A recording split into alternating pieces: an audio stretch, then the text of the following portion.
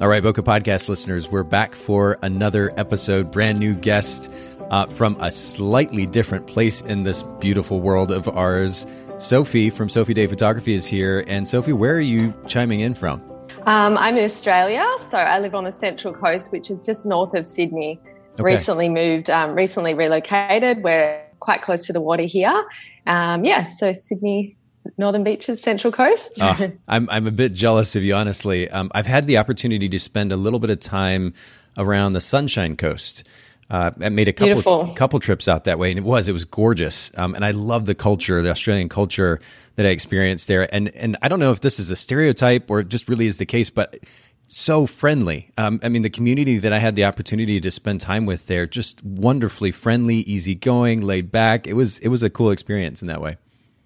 Yeah, it is. Yeah, very laid back, especially where we are. It's pretty awesome place to live, I'd say. Oh, that's great. Well, I appreciate you making time to hang out with us today. And I know that the time difference is quite significant. You were very gracious in being willing to do that. But let's just jump right in. Something that we talk about a lot here at the Bokeh Podcast is client experience. Mm-hmm. I'm curious from your experience as a photographer. And by the way, how many years is that experience at this point? Yeah, so my first photography job was actually the year after I left school. Okay. So I've worked in the photography industry my whole life. I worked for a photo studio when I left school and went straight to uni to study photo media. So I've worked in the photography industry for 16 years. Okay, wow. So I started with a portrait and wedding studio, and she was still shooting film, and I was working as a sort of in the back end, matting up photographic prints for her and doing all that sort of thing while I was at uni. I don't know if you wanted me to go into my background or what else I've done. That's great, though. It actually gives context. I have a bad tendency when I have guests on the podcast to just kind of jump right into questions. We don't always get into that kind of detail, so I appreciate the detail. But the reason I asked about that is just to kind of give context to this question about providing a great client experience. You have a lot of experience as a photographer. And so I'm curious, based on that experience, what would you say has been one of the most impactful shall we say, behaviors that has made a big difference in delivering on a good client experience? Yeah, I think I thought about that. I think for me, it's probably because the photography most of us do, I guess, is so in person. I think it's just really taking time to talk to your client and get to know them. So whether it be when you turn up at a session, but just giving them the time to chat to them and make them feel comfortable, make them feel at ease. Even when you go up to meet a wedding couple and you're, talking about what you do, I just feel like just talking to them, not about what you do or what you're going to do at the time, but just, spending the time to chat to them and ask them questions about themselves and get to know them.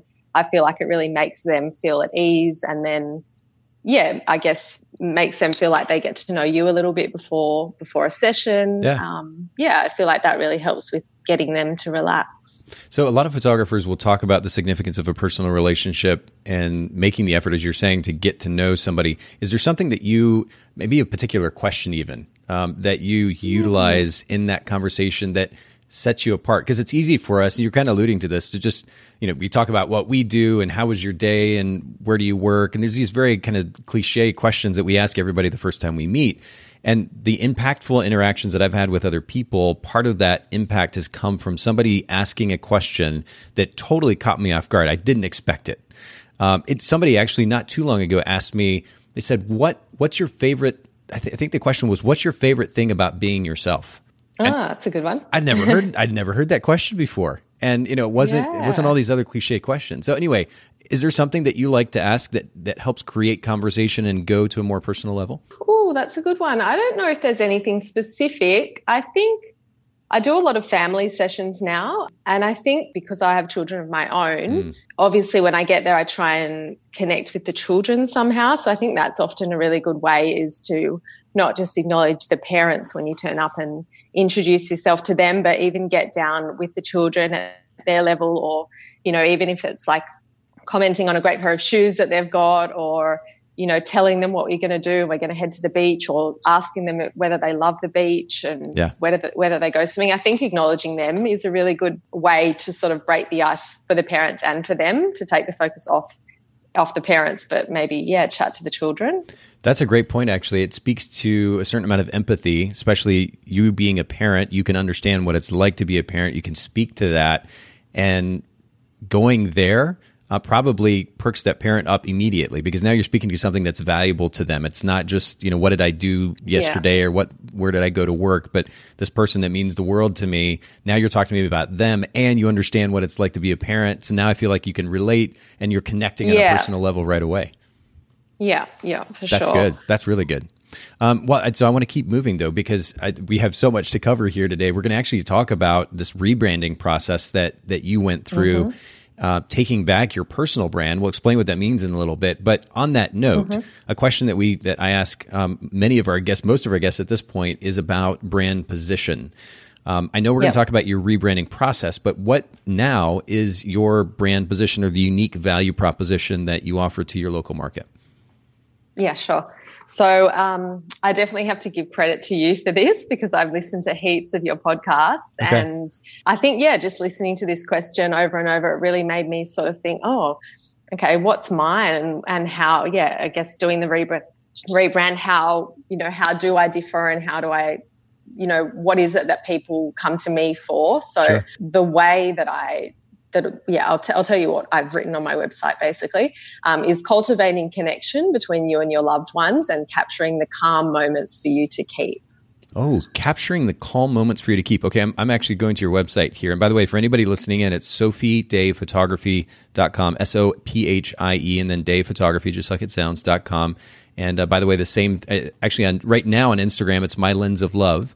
We'll link to both of those in the show notes. But so I'm on your homepage. I scroll down just slightly. I see my superpower as a photographer is cultivating connection between you and your loved ones and capturing those calm moments for you to keep forever.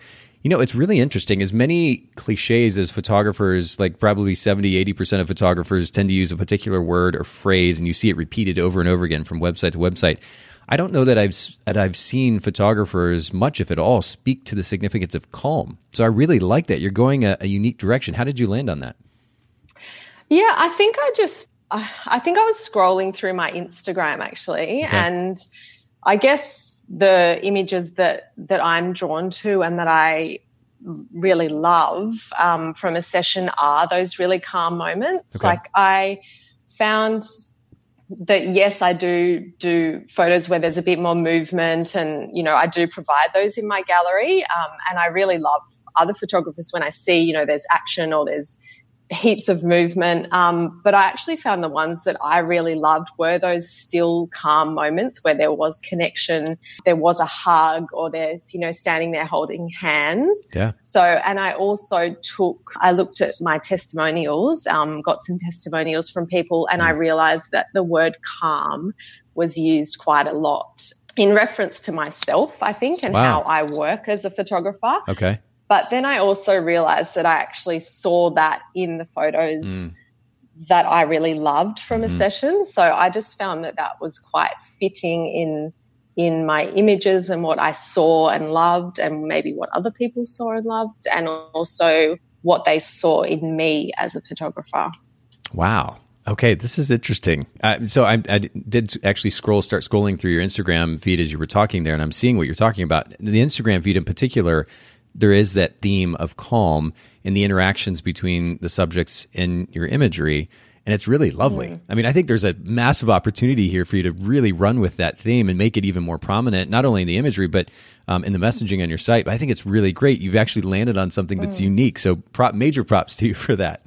Oh, thank you. That's absolutely. Good to hear. No, absolutely. That's great. And for everybody listening in, of course, brand position or a brand position statement isn't the end all be all for our marketing efforts.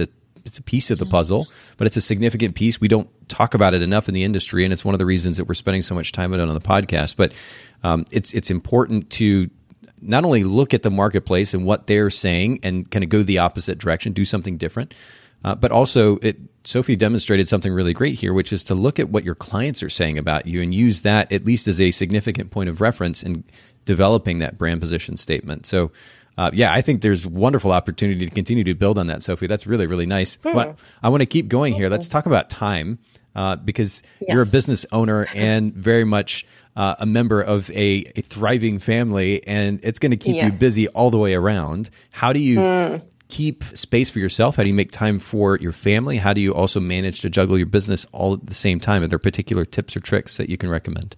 Yeah, so at the moment, I've got a 5-year-old daughter who just started school, and I've got a 2-year-old who's not in care at the moment. So I've pretty much had him full-time at home with me. So yeah, it's definitely been a challenge the last couple of years, sort of just editing while he naps. But I do have a couple of little rules that because I shoot mainly on the weekends for weddings and portrait sessions when my husband's home, obviously, and it's afternoon sessions usually, so I still get the days to spend with my family. But I do have a rule that I edit only Monday to Thursday evenings. Because he's not in care, I do it when he sleeps in the day, and then also the 4 nights a week. And then I make a point that I don't edit on the weekends. So Friday, Saturday, Sunday night, I do possibly do a download from the weekend.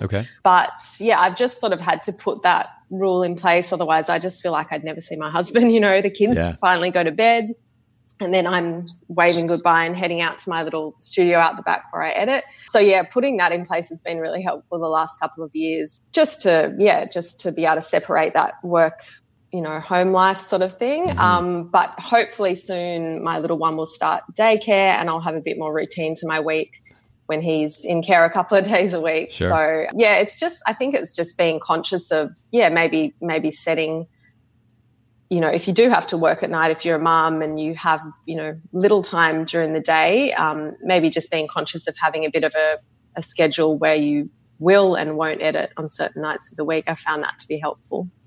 Yeah, I have 2 kids. They're now quite a bit older. They're 18 and 15. Single dad, so I have them the majority of the time. And juggling work and schedules, school and extracurricular activities. My son works now too, and I mean the combination of things all going on at the same time. It can be a little bit chaotic. It can especially be chaotic with the little ones who just kind of need you all the time. And I know what that's like too, because I was working at home with 2 younger kids.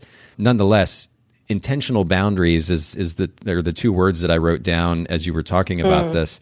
And there is something so wonderfully simple about the idea itself as a concept, and yet it's so powerful if we actually follow through on it. We do so consistently. And so I think this is a great reminder for, not only our listeners, but for myself as well. Even now, it's important to remember to be really intentional in setting those boundaries and actually following through on that. I don't know if you found this, but my kids, it would even hold me accountable. There was a certain point at which we did something we called it Fun Sunday. And then we started with Fun Monday before they were in school. So Fun Monday was like the computers get shut down. We'd go out and do some activity together. And then that became Fun Sunday after school started. And so Sunday was the day, and they would hold us accountable. It was like, today's Fun Sunday. They remember. Fun Monday, and, no computer or no phone or whatever. That's kind of great. But I love that you're doing that. Again, great reminder for our listeners. Let's talk about, though, something else that ultimately enables time as business owners, gives us a little bit more freedom and flexibility, delegation or outsourcing. And is this something that you've found beneficial for your business, that you've tried at all? Yeah, so up until recently, I have delegated my website and all my graphic design stuff. But this recent rebrand, I did delegate the branding itself to a graphic designer, which was really helpful to sort of have that out of my hands and someone else working on that. But I have actually done the website myself, which was very time consuming, and it took a lot longer than I had I guess with little gaps of time here and there, having a little one at home, it just took a lot longer than, and obviously the work kept getting pushed in front of it. So I did do that myself. However, I probably would recommend outsourcing that if I did it again. Sure. And then at the top of my list is wedding editing. It's my that's definitely my next thing that I'm going to outsource. And I think that's how I discovered your podcast, actually, because I have signed up for an account with you and everything. Oh, very cool. But okay. I just am yet to take the plunge. I think because the last couple of years I have sort of stepped back and not been shooting as many weddings as before. But definitely when that sort of ramps up, when my little one goes back to care and I'm putting more of an effort into getting more weddings again, I definitely, that'll be top of my list to delegate that. It makes all the difference in the world. But you talked about website design. It's funny. I have a tendency of trying to take on some of that process, at least throwing mock-ups together and making suggestions versus just hiring somebody whose specialty it is, whose expertise it is. And as much as I enjoy the creative process, really giving that to somebody who really actually knows what they're doing is the better route to go. And I'm continuing to learn this. And I mean, this is certainly the case with editing. Outsourcing or delegating editing saves insane amounts of time, especially with wedding photography. So I'm glad that you're looking forward to that too, because that's going to give you so much freedom. The idea of having to edit Monday through Thursday goes away. Yeah, that'll be so nice. Yeah. But talk to me about something else. This is inspiration is something that is a word that we have thrown around in the photography industry quite a bit. And it's become a bit cliche, but the reality is we all want some type of inspiration or motivation in some form or fashion, and it doesn't necessarily have to come from the photography industry. Do you find inspiration in sources outside of the photography industry that have been compelling?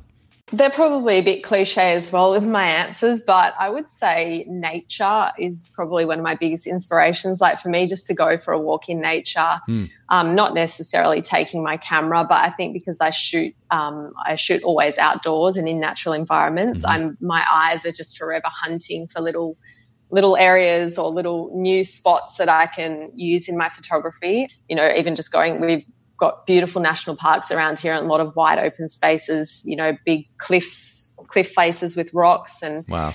So I think just going and exploring that, I actually used to hate going for bushwalks as a kid, and used to hate driving through trees and bushes. I don't know why.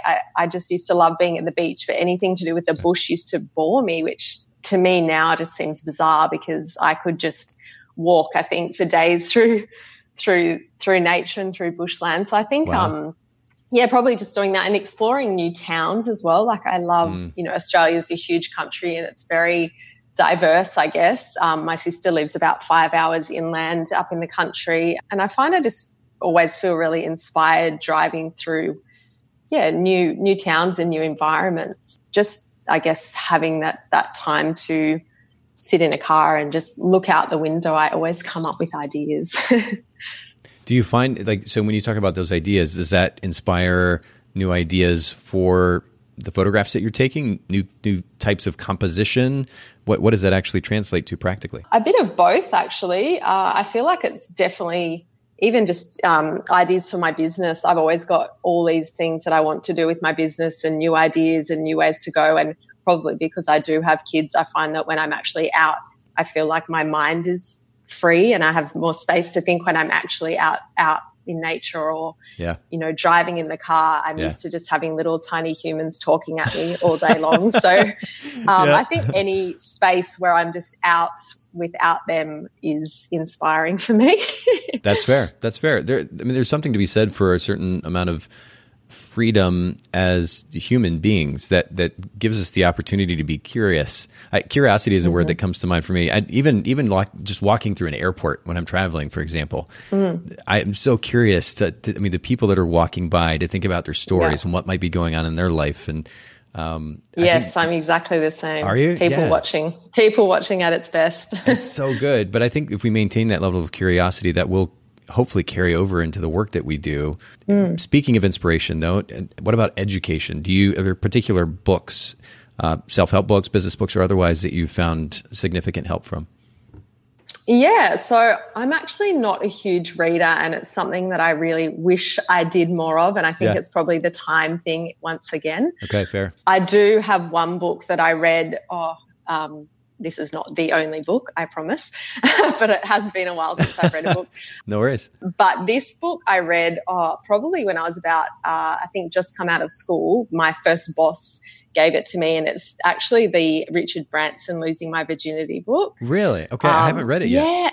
Oh, yeah. I just found that, and I'd love to go back and read it now, actually, all these years on, just to see if I still, found the same things. I found that it was just one of those books that he's a real go-getter and he's a real give anything a go, but he also stressed a lot about creativity and being creative within your business. So not so much, a business about creativity, but getting creative. So changing your ideas or moving in different directions when your business is a bit stagnant. And I just found that I was just thinking about that the other day, actually, with this whole Corona thing going on. Yeah. I just feel like it's a really great chance for us to get creative and really step back and think about how you can change your business to deal with something like this, how we can move in different directions, and just sort of giving you the space to be a bit creative. The other thing I listened to the other day, which was an awesome podcast, and this is very relevant to at the moment, and it's by Brooke Schultz. I'll just have to look what the podcast, Heartful Living, A Wildly Creative Life. But the actual episode is on desperation. Okay. And she talks about right now and how that in times of desperation that creativity can just flourish and do amazing things for all of us. So that episode, I would highly recommend anyone to go and listen to that, because it really just shook me and made me think all these things that I've been thinking about doing are going to happen now, because now I have the time and I have something to really push me to go and create something different and work. You know, I'm stuck here at home and I can't go and shoot my sessions or my weddings, but I can do these other things that I've been wanting to do and that have been boiling in my mind and, wanting to fulfill. So, that was an awesome episode to listen to. Oh, I mean, we're going to put that in the show notes for sure. And of course, Losing Your Virginity. I'm trying to think if I've actually purchased the book, because I have a bad tendency of purchasing books. I'm like, oh, that sounds really great. And I buy one and it goes in my Kindle and then I don't read it yet. So I need to get a copy of that though, because he is such an inspiring individual. What he's been able to accomplish is just kind of mind blowing to actually consider. But we'll put that link in the show notes as well. For everybody listening in, if you go to bokehpodcast.com, there are show notes for each episode. Take advantage of those. Not only the talking points, but the resources from the episodes. We also have a really cool little resource at bokehbookshelf.com. So the most commonly recommended books are there on bokehbookshelf.com. So check that out as well. And we'll put all of these in the show notes. Let's shift back, though, to this conversation about branding, and more specifically rebranding in your case. First of all, you've been in business, as you mentioned, for about 15 or 16 years, which is huge. I mean, major congrats. Not everybody can say that. But you had, I think for much of that time, you had a different business name. Is that correct? Yes. So originally I started off just as my personal name. That was a lot of kids photography. I was working with a kids talent agency doing all of their portfolio shots. And then I started to shoot a lot of weddings. I think I just got to that age where people I knew were getting married, and I just used to get a lot of referrals, and I thought, oh, yeah, I'll give that a go. And then I'd been doing that for about 4 or 5 years, and I thought, oh, well, I better, start a proper name and everything, because I'd just sort of been doing it through referrals. So my previous name was My Lens of Love. And when I set that up, I wanted to set up a business name that was sort of an umbrella name, and it wasn't me personally, so that I could then book other photographers to shoot for me. Yes. So I had that for about that name, I guess, for about 8 years. And I just found that I never actually booked someone else to shoot weddings for me, because it was always through personal referrals. So they would always expect me to turn up on the day. And although I would always shoot with a second photographer, I just never felt okay about sending someone else out for a referral that had been sent to me. Okay. Yeah, so that was the original name, and it was great, and worked well for a while. But I just felt in the last couple of years that because my work was I was going a lot more families and not as many weddings. I just decided to go back to my name, because I felt that when I was at weddings and people would say, oh, what's your name? Do you have a business card? And if I just had my camera on me and I didn't have a business card, I found that saying My Lens of Love and having to spell it out to them, I just knew that I'd walk away and they'd forget it. Interesting. So I was listening to a lot of podcasts and things on personal branding and, that sort of thing. And they kept saying you need a clear name that's easy to spell, that people will remember. And, I just felt it was time for a change. And, so I launched Sophie Day Photography. Right. And I mean, it is easy enough to remember. It's simple enough to spell, to your point. It's funny how you point out the I don't know, the kind of drag of an experience that it could be for somebody to have to try to figure out how to spell a name. What is that? How do you break that up? How do you write it out, sound it out? How do you spell it ultimately? And keeping things as simple as possible really does make a difference. I didn't make it easy for my clients personally because my last name, even though I look at it and like it seems phonetic enough, like you can sound it out, Holritz Photography can be a little bit of a mouthful. I don't know that I made it so easy for them, but Sophie Day is beautifully simple. And the actual branding work that was done, or the visual branding work that was done to go along with the name, I think is beautiful too. I mean, you mentioned the significance of outdoors to you, and that what looks like kind of a rising sun as the mark itself is beautiful. It seems to very much match who you are. The gold color matches who you are. I think it's really beautiful. Oh, thank you. Yeah, no, I'm really happy with it. It's nice to have a new, fresh website and fresh branding to look at. My other one was getting a little bit tired, and yeah, I feel like it definitely moved with the look of my photography. So yeah, I'm really happy with that for now. You did mention something that I want to highlight though, just briefly, which is the significance of being able to build a business that isn't just you. This was kind of your thought process, was with not using your name for a business, and that actually does work for some business models. So for anybody listening in, if you're wanting to create a scalable business that doesn't just involve you, that you do want to build a team, eventually maybe just kind of take more of a CEO role or a management role and let other photographers do the work, or you just want to add additional photographers to the mix, whatever the model, if you want it to be more than just you, coming up with I hate to say generic name because that has a kind of a negative connotation, but a name that isn't reliant on yours, might be a good idea. There's a book called E-Myth, or The E-Myth Revisited, that talks about building a scalable business. We'll link to that in the show notes as well at bokehpodcast.com for anybody that's curious if that's the direction that you want to go. But Sophie, to your point, you're like, you know what, I'm doing this anyway. I might as well take back that personal brand, make it easier for my clients to remember. And then ultimately this reflects the business model that I want to run anyway. But to that point, when you made this branding change, what were some of the specific changes that you made, maybe not just to the brand, but even the accompanying experience as a whole? Yeah, so obviously the website, new branding. I also decided the clearer brand message, which you definitely helped with, inspiring that. And also I think it was just showing up maybe on my social medias a bit more. So on my Instagram, I tended to not show anything of myself or my children for quite a while. Okay. And then I realized that the photographers or the businesses that I really enjoyed, following their story on social media were the people who I saw, and I got to feel like I knew them. Sure. So I definitely, probably a year ago now, I just made an effort to try and show up a bit more on my social media. So whether it be talking about, sessions, about what people should wear at sessions, just doing little things like that.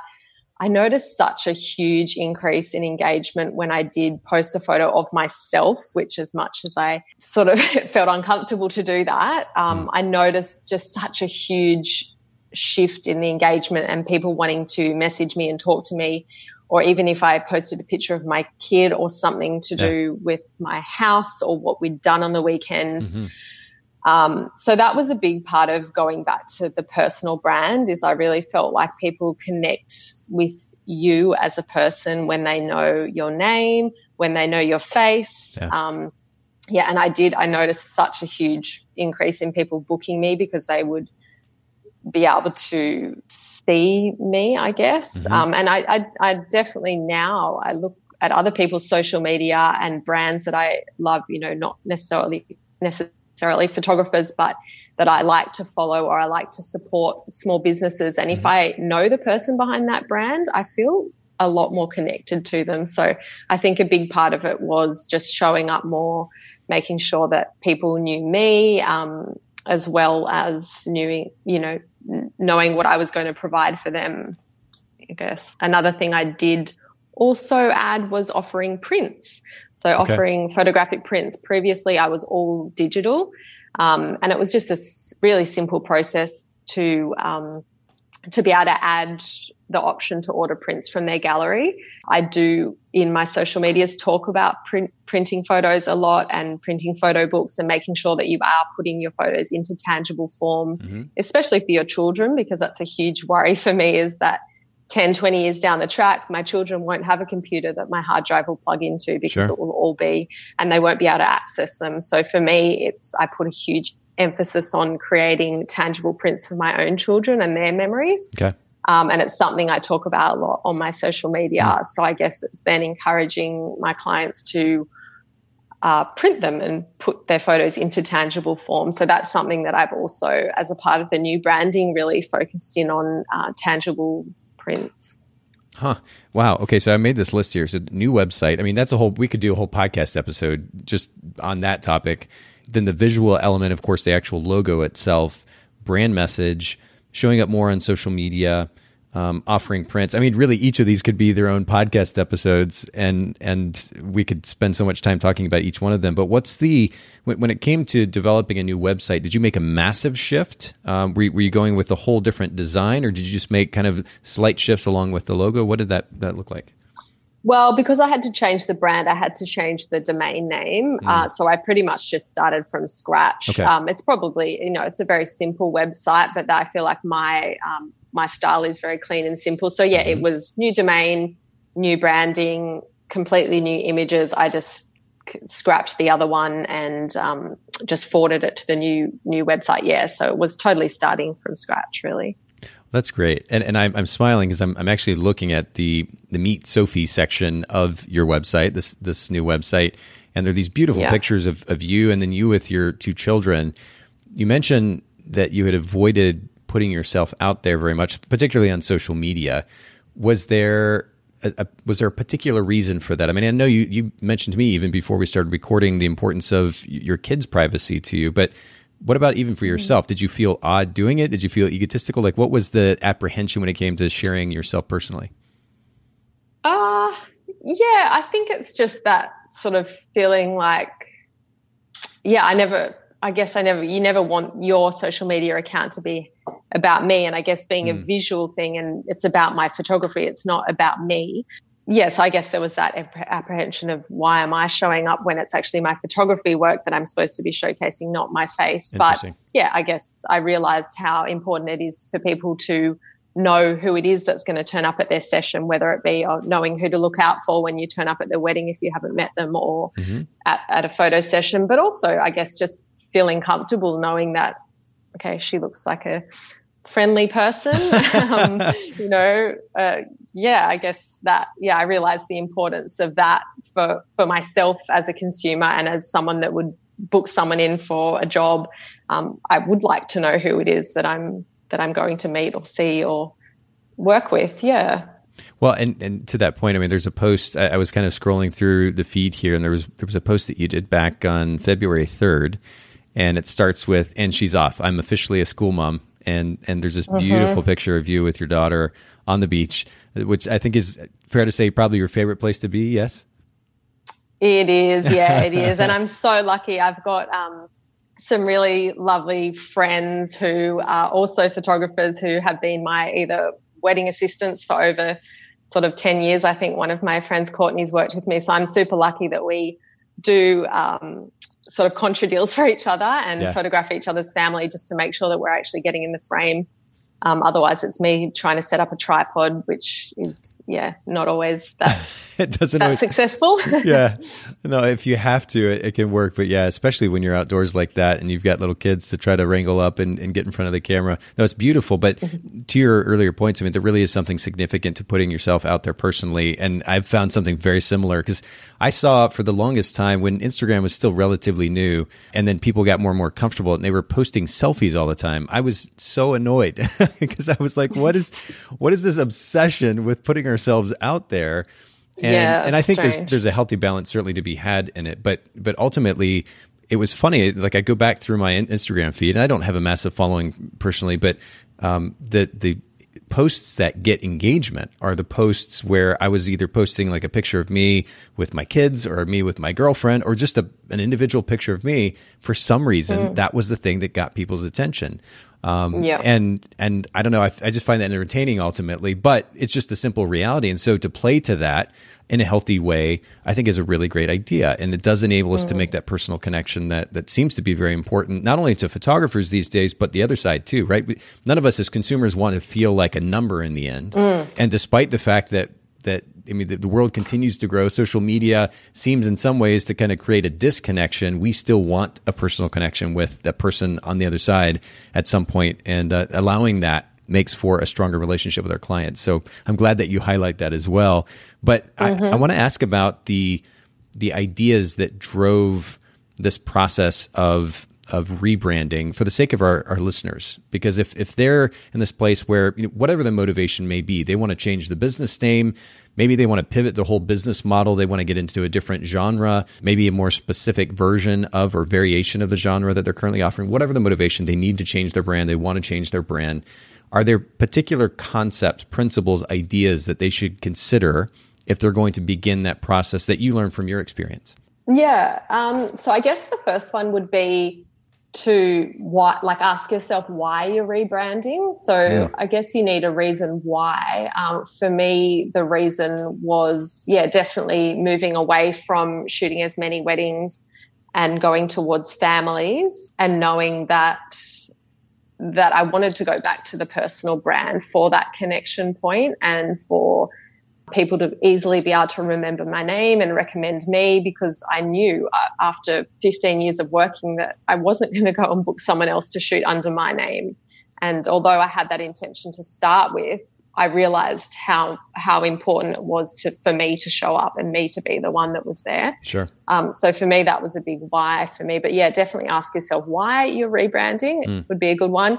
The other one, the way I worked around my rebranding was to ask my clients for testimonials. So if you have been in the photography industry, then you should be able to get in touch with previous clients of yours to ask for testimonials. I found that I had so many people that were more than happy to do that, and you only need 5 or 6, but that for me was a really great reference point to read those through and really take in what people had said about me. Yes. And I felt like that helped me clarify what it is that people not only liked about my work, but liked about working with me myself.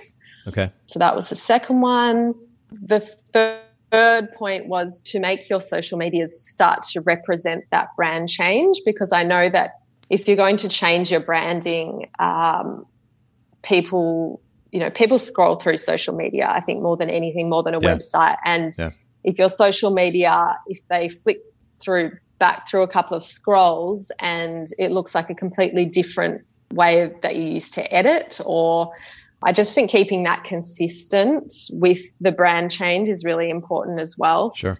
So I was definitely conscious of that. In my social media, I'm quite conscious of the images that I post, that they look pretty all together, obviously with the colours and stuff, but also that they're, consistent with the way that the brand was heading before I actually did the rebrand. Okay. And then the other one was just to do some research within your area. So I guess to make sure I had quite a funny experience. I had booked in a graphic designer to do my branding for me, and I had seen her work on social media and I really loved what she did, and I was waiting. Anyway, she took quite a long time, and then I think my job had possibly dropped off her radar. And anyway, when she finally sent the options for my logos through, she had sent me an almost identical logo to another photographer in my area with the name Sophie someone, who I won't mention, with a different surname. Wow. Okay. Photography. And she had used almost identical font. No. And it was so bizarre. So this designer had not done her research, obviously. Right. She'd maybe used a font that was quite popular at the time. I'm not quite sure, but she'd sent me almost identical branding to a photographer in my area. So I just thought, wow. So at that point, I had already engaged another graphic designer. Anyway, I went with her, but that was just a real, for anyone that's rebranding, obviously the first thing you do is have a look at other people in your area and Yes. what their branding looks like, and you want to steer away from that and make it as different as possible. So 100%. Yeah. And it's funny how that simple task, I mean, all it takes is just getting on Google, doing a quick search, see what sites come up. Not that difficult to do, but I'm not sure how many photographers do that. And I think it's a good thing, not just to do for rebranding, but to do it consistently, just to be aware of your market, the market behavior, so that as we talk so much about when it comes to brand position specifically, that we can ultimately position ourselves against the market. We want to create distinction. The last thing that we need to do is have a logo or font or otherwise, like you're saying, that is so similar. So that's a really good reminder. Do the research for your market, of your market. The other thing too, the logistics of social media change. Did you change your editing style with the brand change, or was it more just, hey, creating a distinction that, hey, look, my brand has been updated. Moving forward, I'm Sophie Day Photography?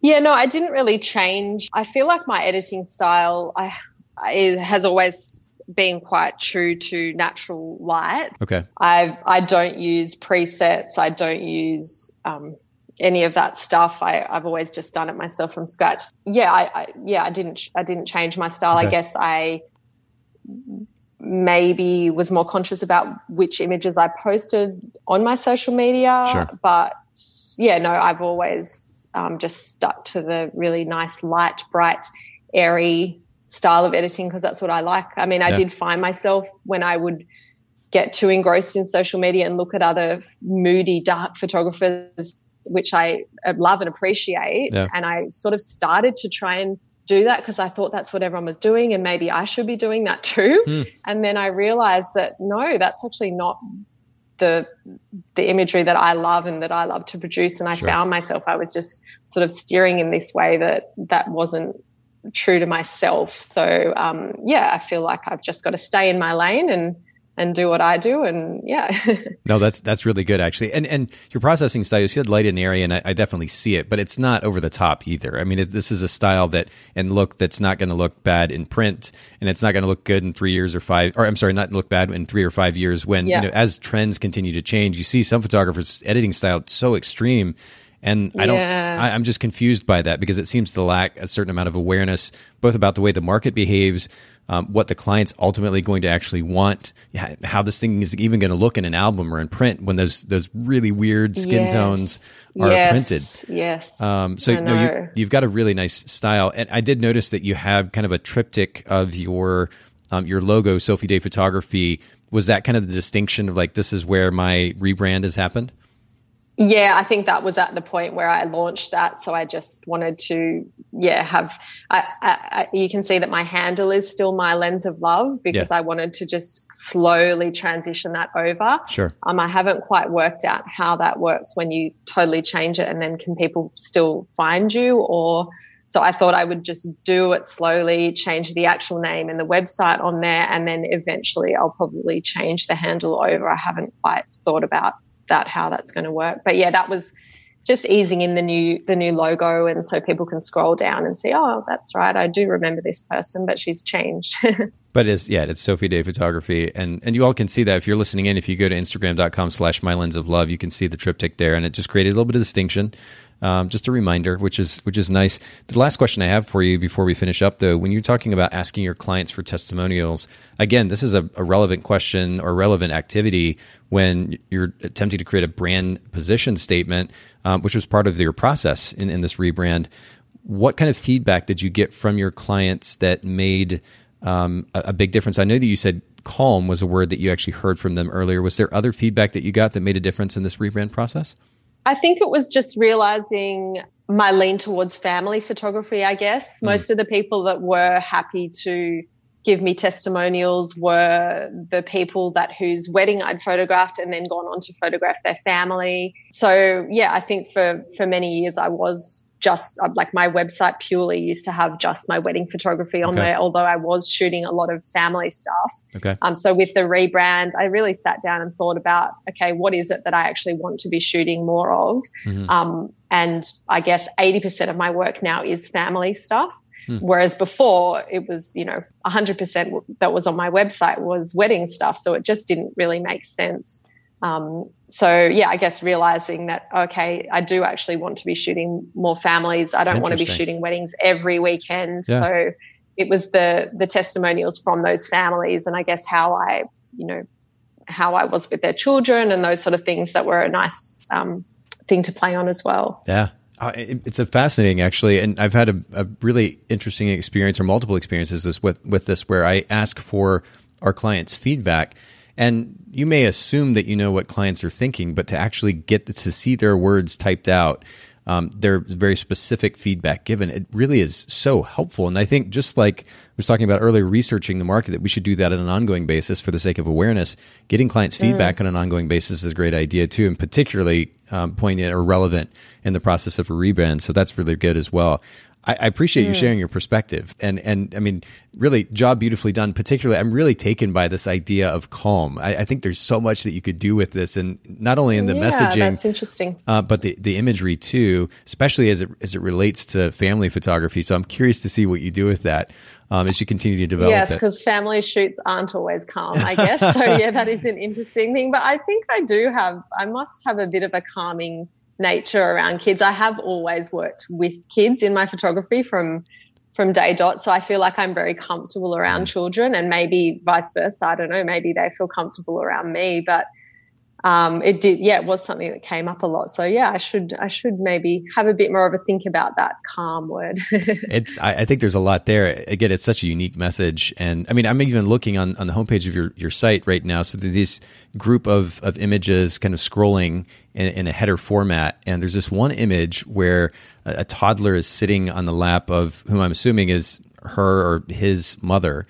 And they're almost face to face, really close, but it's just this beautifully calm, quiet moment. And when I think about that idea of calm, like, that's such a beautiful representation of it. And there's much more of that type of thing on your Instagram feed as well. But yeah, I think it's a beautiful idea, and I hope you really take and run with it. Oh, good one. Thank you. Absolutely. Well, and thank you for making time for all of us today. And just as a reminder for our listeners, we just tell them one more time where they can find your website and follow you on Instagram. Yeah, sure. So the website is just sophiedayphotography.com, and my Instagram is my lens of love. So it's LENS of love. And yeah, that's where I am most of the time on my Instagram. So hopefully we'll connect there. That's perfect. Thank you so much, Sophie. I appreciate it. Thank you, everybody, for listening, and have a wonderful day. Thanks, Nathan. Thank you so much for listening to the Bokeh Podcast. Will you let us know what you thought by leaving a review of the podcast in the Apple Podcast app? And I'd love to hear from you personally with your thoughts about the podcast and suggestions about future topics and guests for the show. My email is nathan@photographersedit.com. The Bokeh Podcast is brought to you by Miilu, the simplest way for photographers and coordinators to collaborate on shot lists and timelines for weddings, parties, and other amazing events. Visit Miilu, MIILU.com. This podcast is also brought to you by Photographers Edit, custom image editing for the professional photographer. Visit photographersedit.com.